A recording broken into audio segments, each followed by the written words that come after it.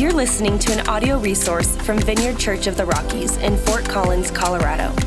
We are joining God's mission, transforming all things, and you're invited. To learn more about us and how you can connect, please visit votr.church. This morning. Okay, well, today I'm wrapping up the final leg in our current series. We've been in this series all May. We're wrapping it up today. The series has been called Money Over Value. Money over value. I'm sure many of you are quite relieved that this is the last Sunday where I'm going to be talking about all that Jesus had to say about money and finances and generosity. Some of you have been waiting to invite your friends to church until this series is over. It's over this Sunday. It is over. You can invite your friends and you won't have to feel so stressed about it. No, but I've heard from others that this has been a refreshing, a transparent, even a challenging way to talk about money. And I'm so thankful that's been your experience, because it's definitely been our prayer that you would experience God through the scriptures in that way. You know, I recently got an email from someone in the church about this series, and it was an 81-page research paper written by UC Berkeley titled The Science of Generosity. And it was fascinating. I loved it. If you like to nerd out on that kind of stuff, send me an email. I'll send you the 81-page research paper, because it was filled with all kinds of different fascinating studies on how living generously changes your life. And that was essentially the summary of the 81-page research paper, that living generously actually changes your heart. I love when science and faith work together, or science magically discovers something that God had preordained long ago. 81 pages about the physical benefits to your body when you live a generous life. 81 pages on how morality and generosity tend to grow together, how giving increases your happiness, makes you easier to work with. And one of my favorites was that when you live generously and give abundantly, your brain releases all kinds of hormones, and dopamine receptors in your brain go crazy, like all of the same hormones that are released during enjoyable and pleasurable activities. If you can let the hearer understand, same dopamine hormones are released when you live generously as other enjoyable activities. We'll talk about just one of those activities today. I can promise you that. But anyway, here we are, wrapping up this series with our final message. Some of you didn't get that. You're going to have to actually watch the replay, because it just went over your head, but it's okay. We're going to move on. Final sermon in this series. This message is titled Money Over Love. Money over love. In our lives, in our hearts, in our minds, and in our lives, we will be tempted from time to time to choose money over love. I'm going to open with a passage that I taught a few weeks back. This is Jesus speaking in the Sermon on the Mount in Matthew chapter 6, verse 24. Jesus says, "No one can serve two masters, for you will hate one and love the other. You'll be devoted to one and despise the other. You cannot serve God and be enslaved to money." You cannot serve God and be enslaved to money. Notice there are no qualifiers in that passage. There are no workarounds. There are no exceptions to the rule. Jesus simply states you cannot love, or you cannot be devoted to both God and money. Now, it's very rare that I meet someone who openly admits that they love money more than God. Church folks tend to hide those kinds of confessions from pastors, but what's more common is that as we share life and as we open up to one another, and I learn a little bit more about patterns and behaviors and lifestyles, I begin to pick up on maybe small inklings or leanings of how our heart does. It is like a pendulum. And every now and then we sway towards money, sometimes even to the detriment of our loving relationship to God. This rarely happens overnight. I don't think anybody wakes up in the morning saying to themselves, you know what, I am finally going to ditch God. I'm just going all in on money. Like that's going to be my MO from here on out, right? But in the most extreme cases, money can become our God. Money can become our God. And if not our God, it could become our Lord. It can become our master. And all of a sudden, it's more demanding and it's starting to make our decisions for us. And we're responding to the way that money wants to enslave our lifestyle. And all that we're left with is the anxiety and the stress in its wake. That's why occasionally hearing messages on money and generosity is so important. Digging into the scriptures on what Jesus said on these topics are important so that we can invite God's word and his presence to sharpen our hearts, to remind us what true life in the kingdom looks like. So one more time, once again, the words of Christ, you cannot love both God and money. You'll be devoted to one and despise the other. I mean, this verse, Matthew 6:24, this is the crux of this entire series we've been in. Who will you love? Who will you serve? And who or what are you going to be devoted to? You know, the juxtaposition of loving God or money, it really impacts our entire life. It impacts all kinds of relationships. And so as we work our way through this message this morning, we're going to look at a couple of different relationships or a couple of different loves that, if we're not careful, can be impacted by our love for money. First, we're going to look at how some choose money over love for ourselves. That instead of loving ourselves and caring for ourselves and maintaining healthy balance in our own mind, heart, soul, body, that we choose money over ourselves. You might be tempted or struggle. Or some of us have gone quite far down the road of loving money over ourselves, and it has cost us. It's cost us. It's cost you stress. It's cost you anxiety or mental health, or in the most extreme cases, this is where we see like a midlife crisis, which can cost you both literally and figuratively. And we know that we should never choose money over our own health. We know the right answers in our head, but money is a tricky thing.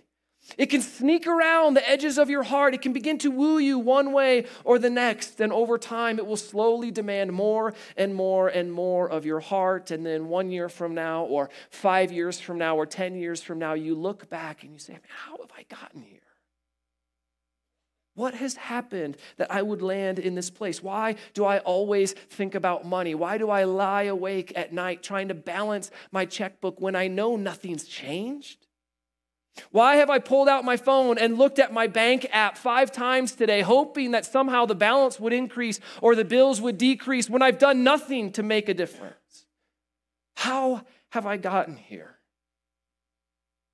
Like I said, this usually doesn't happen overnight, which also means that if you want to change, it's probably not going to happen overnight as well. But the secret, at least the secret for many of us, it's not found in checking your bank account on your phone less. It's actually by increasing contentment with where you are today.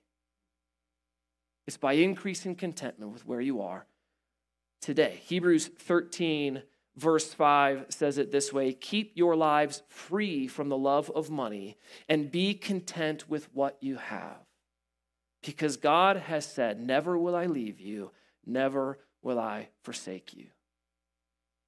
In Hebrews 13:5, you see these two ideas working almost against each other, love for money and contentment. They're coming up against each other, and you read actually that contentment is a great antidote to the love of money. And in a lot of ways, your varying levels of contentment in terms of where you're at financially will begin to describe how much you love money.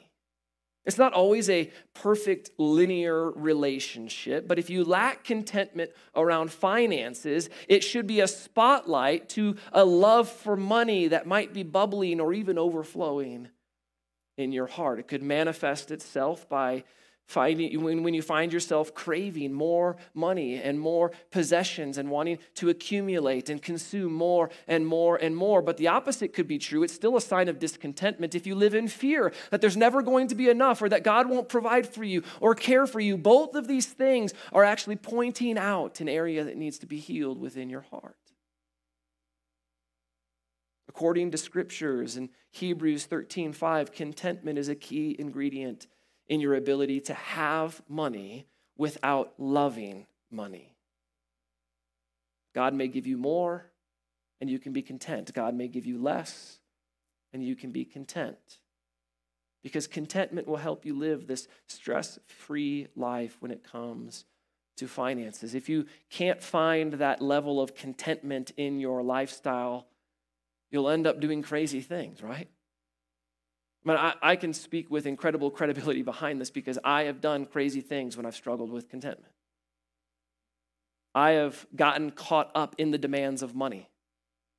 I've let it sway me off of a centeredness on Christ. When I worked in sales, it was 100% commissions, and so you got paid for what you provided and what you produced. And in that season of my life, man, there was always one more sale I could make. There was always one more network I could explore. There was always one more competition that I could win in sales. And what it did was it created this striving sense within me where it was always go, go, go, go, go, go, go. Earn more deals, make more sales. I'd leave before the kids were awake and I'd come home after they were asleep. I remember being vigilant about taking a Sabbath day or taking a day off, but I was worthless to my family because I was so exhausted from the previous work week. I wasn't the kind of husband that I wanted to be. I wasn't the kind of dad that I wanted to be. I wasn't the kind of man that I wanted to be. I thought about quitting and just moving on, but I realized that with my personality and I realized that with my wiring, that actually quitting and going to another job wasn't going to solve anything. I was just going to take that same striving to the next job. What I needed to do was I needed to learn how to be discipled in the midst of that position. And so I had to do the hard work of setting limits in the midst of my job instead of just running to a new one. And I realized, like in this room and online, all of our personalities are not the same. This sounds like a foreign language to some of you, but this is part of who I am. It's part of the brokenness in me coming out. I had to do the hard work of setting limits, of learning to build contentment. And I had to do the hard work of trusting God and trusting that when he said in Hebrews 13:5 that he would never leave me nor forsake me, that it also meant he wouldn't leave my bank account or forsake my bank account, that he would provide for me and make sure that I had enough for my family as well. And so I ended up taking less sales calls. And I ended up meeting with my manager, and with his permission, I even took a few afternoons off. And it was hard to do. I mean, it was really hard to do, partly because of my wiring, partly because of my brokenness, but also, remember, it's 100% commission. So if you didn't work, every time I didn't take an appointment, it felt like opportunity lost. But all of a sudden, I realized, man, I'm not as burned out as I once was. I started that job, and I was like solely focused on my sales and on my numbers, but I finished it with a focus on my discipleship in the midst of my job. And it changed my life. Limits helped me discover contentment, which has changed my life. If you're looking for something radical to consider this morning, then there are some who I'm connected with that I know they have set limits on their income.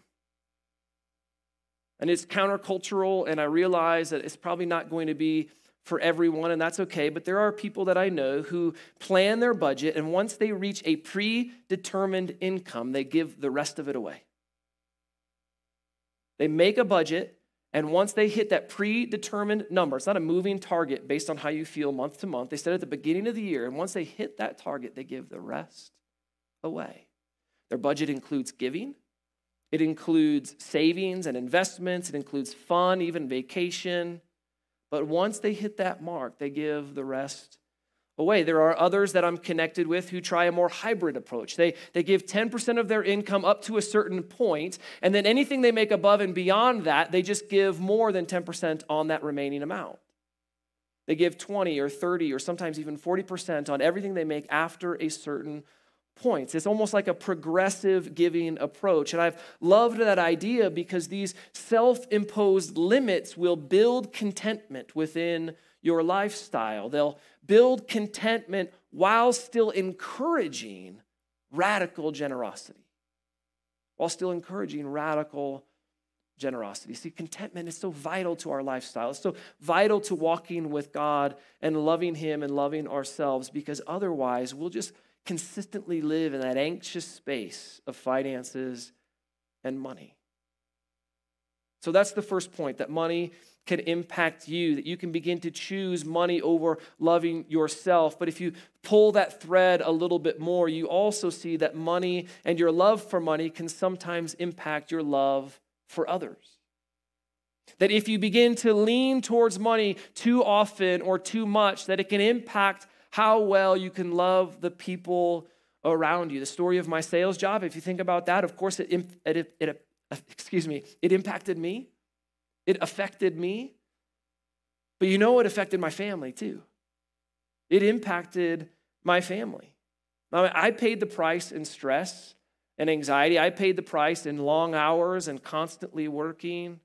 But my family paid the price because I was a tired dad. I was a tired dad who worked too much. And this can happen for all of us. If we're not careful, we can choose money or earning more and gathering more and striving for more to maybe maintain our lifestyle or increase our lifestyle at the cost of those closest to us. Natalie and I will occasionally do premarital counseling for couples who are dating and they want to get married. And when we do premarital counseling, we always talk about everything. We talk about all the good topics, right? But specifically, we tell them on the front end, hey, if you're going to do this with us, I just want you to know on the front end, we're going to talk about the big three: communication, sex, and money. We're going to talk about those three things because the enemy wants to attack those things, and he will attack those things to try to destroy your marriage. And so we're going to talk about, I just want you to know on the front end, you can choose if you come to the next appointment or not, but we're eventually going to talk about these three things. We get to know each other pretty well in those meetings. But this is the reality. That if we don't talk about money, if we don't figure out money in relationships, sometimes we can begin to choose money to the detriment of those that God has placed in our lives. I was thinking about how many grandparents have kind of put their arms on my shoulders and looked me in the eye and say, Jeff, it goes way too fast. Enjoy these moments. Right? I've heard that so many times. Parents, how many times do we need to hear that before we take it seriously? How many times do we need to hear that before maybe we take an afternoon off, or we create a fun activity, or we spend time intentionally with our children because we don't want to repeat that same story, oh, I wish I would have taken more time off, because it goes way too fast. And I'm not saying ignore your responsibilities. I'm not saying ignore your job. We all have things to do. We all have responsibilities to keep. And actually being a hard worker gives God glory too. And it's a testimony that you also want in your family. But if we're not careful, the pursuit of money will cost us the relationships that are closest to us. Of course, the pursuit of having more impacts our family relationships, but it also impacts us from giving to those in need around us. If we have a constant craving for more and more and more and padding our bank accounts, it's harder to give it away when people are around us in serious need. And the Bible has some strong words about that kind of reality when it comes to money. 1 John 3:17 says this really strong verse. 1 John 3:17, if someone has enough money to live well and sees a brother or sister in need but shows no compassion, how can God's love be in that person? It's like this rhetorical question that John is writing out to the church. If someone has enough money to live well and sees a brother or sister in need and shows no compassion, how can God's love be in that person? That's a strong word. That is a strong word, and it draws a line in the sand that says your ability to demonstrate compassion to those in need is directly tied to God's love working in and through you. Now, we could argue that compassion doesn't always include money, and I'd be willing to admit that of course not, right? Of course, compassion includes other things besides money, but according to this scripture, in the context of this scripture, the author is talking about people who have financial wealth. The author is talking about people who have enough to live and see someone in need. So clearly, the author is also saying that it takes action, that true compassion requires sacrifice from those who have. It requires a matching of faith and deeds together. Here's the beauty of compassionate and joyful giving, is that when you give with joy, when you give with compassion, it directly counteracts your love for money. Every time you give an offering, every time you tithe, every time you give a special gift, you are training and discipling your heart to love God and love others. You are teaching your heart who is in boss, Jesus or money. Every time you give, you're teaching and discipling your heart. You should also know that your generosity has a much greater impact on those around you than just impacting or just affecting today's needs. Because sacrificial and compassionate generosity changes generations. There's a trickle-down effect to your sacrificial generosity. You can't always see it right away, and some of you might not even know all of the stories until you're in heaven someday. But you have to realize that heaven is filled because of people's radical generosity. Heaven is filled with stories about lives that were changed because of your sacrificial generosity. I mentioned last week that in a couple of months, later this summer, our church is celebrating its 40th anniversary. And as someone who transitioned into leadership at this church, I've always been keenly aware that God has now placed me in a position of leadership in a church that I did not build. Right? And of course, it's always God building the church. He's the head of the church, but he did that through someone who preceded me. And he did that through many of you in this room. And as I think and I pray about that, I'm always humbled and honored, but I'm compelled to keep it going. And obviously, right, like some of the decisions that we make affect our day-to-day operations. They affect what we're going to do this week or this month. But we also want to make decisions in our church that impact not only our local congregation, but our city and the world for generations to come. For generations to come. So know this morning that your sacrifice and your generosity impacts not only today, but it impacts someone's grandkids tomorrow. Your generosity today means that we are positioned to pass our faith down to the next generation and the generation after that, that we're creating space together for kids and grandkids to experience Jesus, for kids to be baptized, and for us someday to see generational baptisms of grandparents, parents, kids, and grandkids. We give so that we can dig wells in Zimbabwe. On our cause wall out in the lobby, you can see that we're feeding 2,000 kids a day in Zimbabwe, that we've dug our first well, that 10 acres of land have been donated to our work there. We dug that well not just for today, of course it is for today, but it's also so that families can be fed for generations, so that farms can be created and sustained for generations. We give to Young Life so that they can minister to teenagers, because we don't know who they're going to become in 10, 20, 30, or 40 years. Or we might be celebrating a 40th anniversary this year and blessing God for all that he's done in our church. But we give to Young Life so that they can give to the next generation and they can minister to the next generation so that in another 40 years, we have similar stories of lives being transformed because of the gospel. I hope and I pray that you catch that vision, that when you give, you're not just giving for today, you're giving for generational impact. Again, if you want another radical generosity story from inside of our church, then you have to know that we have people inside of our church family who are designing their wills and planning their estate to tithe or to give on all that they have when they pass away so that their generosity can continue for years after they pass. Isn't that incredible? I met with one person from our church who has done this, and when I asked why, this was the response. I said, I simply want my estate to go where it would have gone had I kept living, to the nonprofits and to the organizations that I trust to continue the work of Christ. This is generational generosity at its peak, right? We might not all be called to that, but that is inspirational. That's something to aspire to. It's compassion that extends beyond one's life, and it's a legacy that will advance the kingdom for years and generations to come. You know, all of these challenges, right? All of these ways that our heart can lean towards money over love. Love for ourselves, maybe money over love for others. It all draws us to kind of the pinnacle of this series. What happens when our heart chooses money over love, even for God? And that's the final point for this morning and for this entire series. Again, not very many people willingly admit they love money more than God.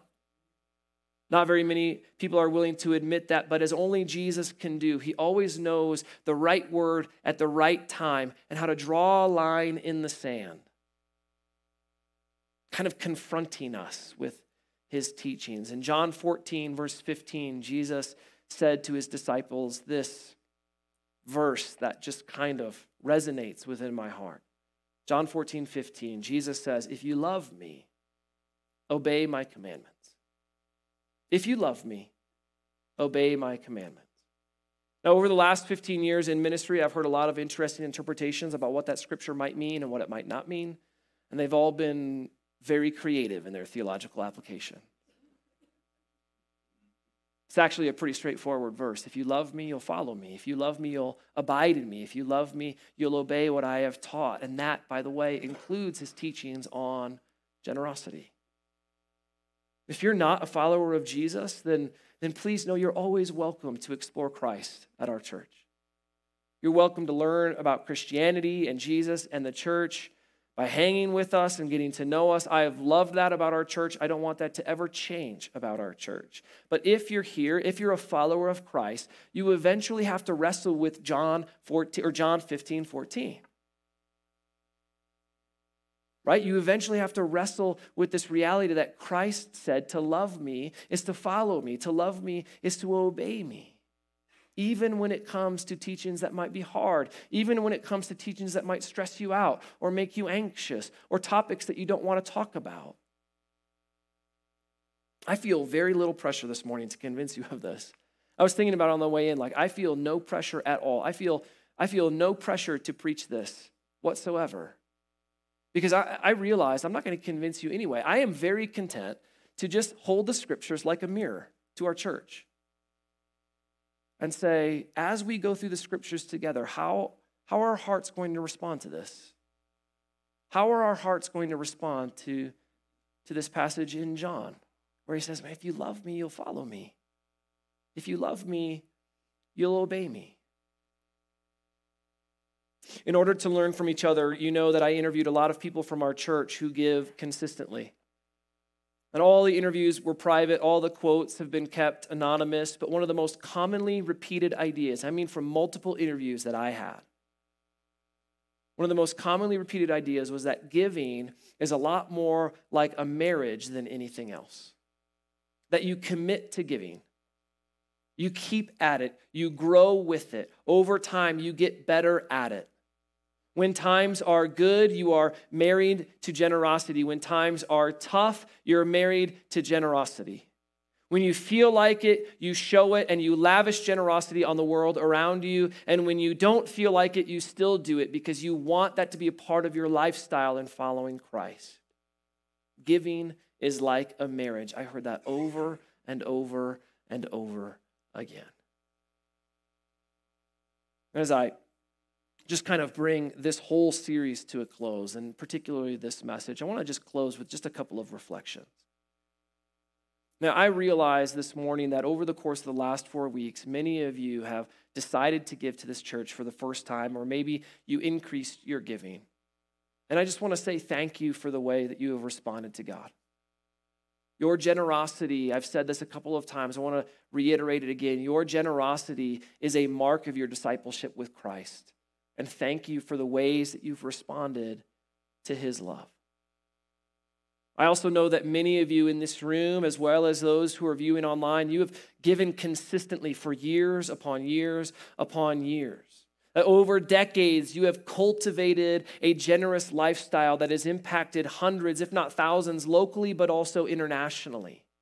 And my prayers for you, among many of my prayers for you, but one of my prayers for you is that this morning you will remember why you give. That you'll remember why you give. Sometimes consistent givers, especially if it's like the bill pay or the automatic giving that comes out, we can sometimes forget about how we're giving. And it just becomes automatic. And on one hand, this is a beautiful reality in our own journey with Christ because it means that generosity has become part of our lifestyle. But at the same time, if we're not careful, then giving can become an obligation, or giving can just be a checkbox that we check off to feel good about our little Christian selves. But I want to encourage you, remember why you give. That it's not an obligation, but it's a partnership with God.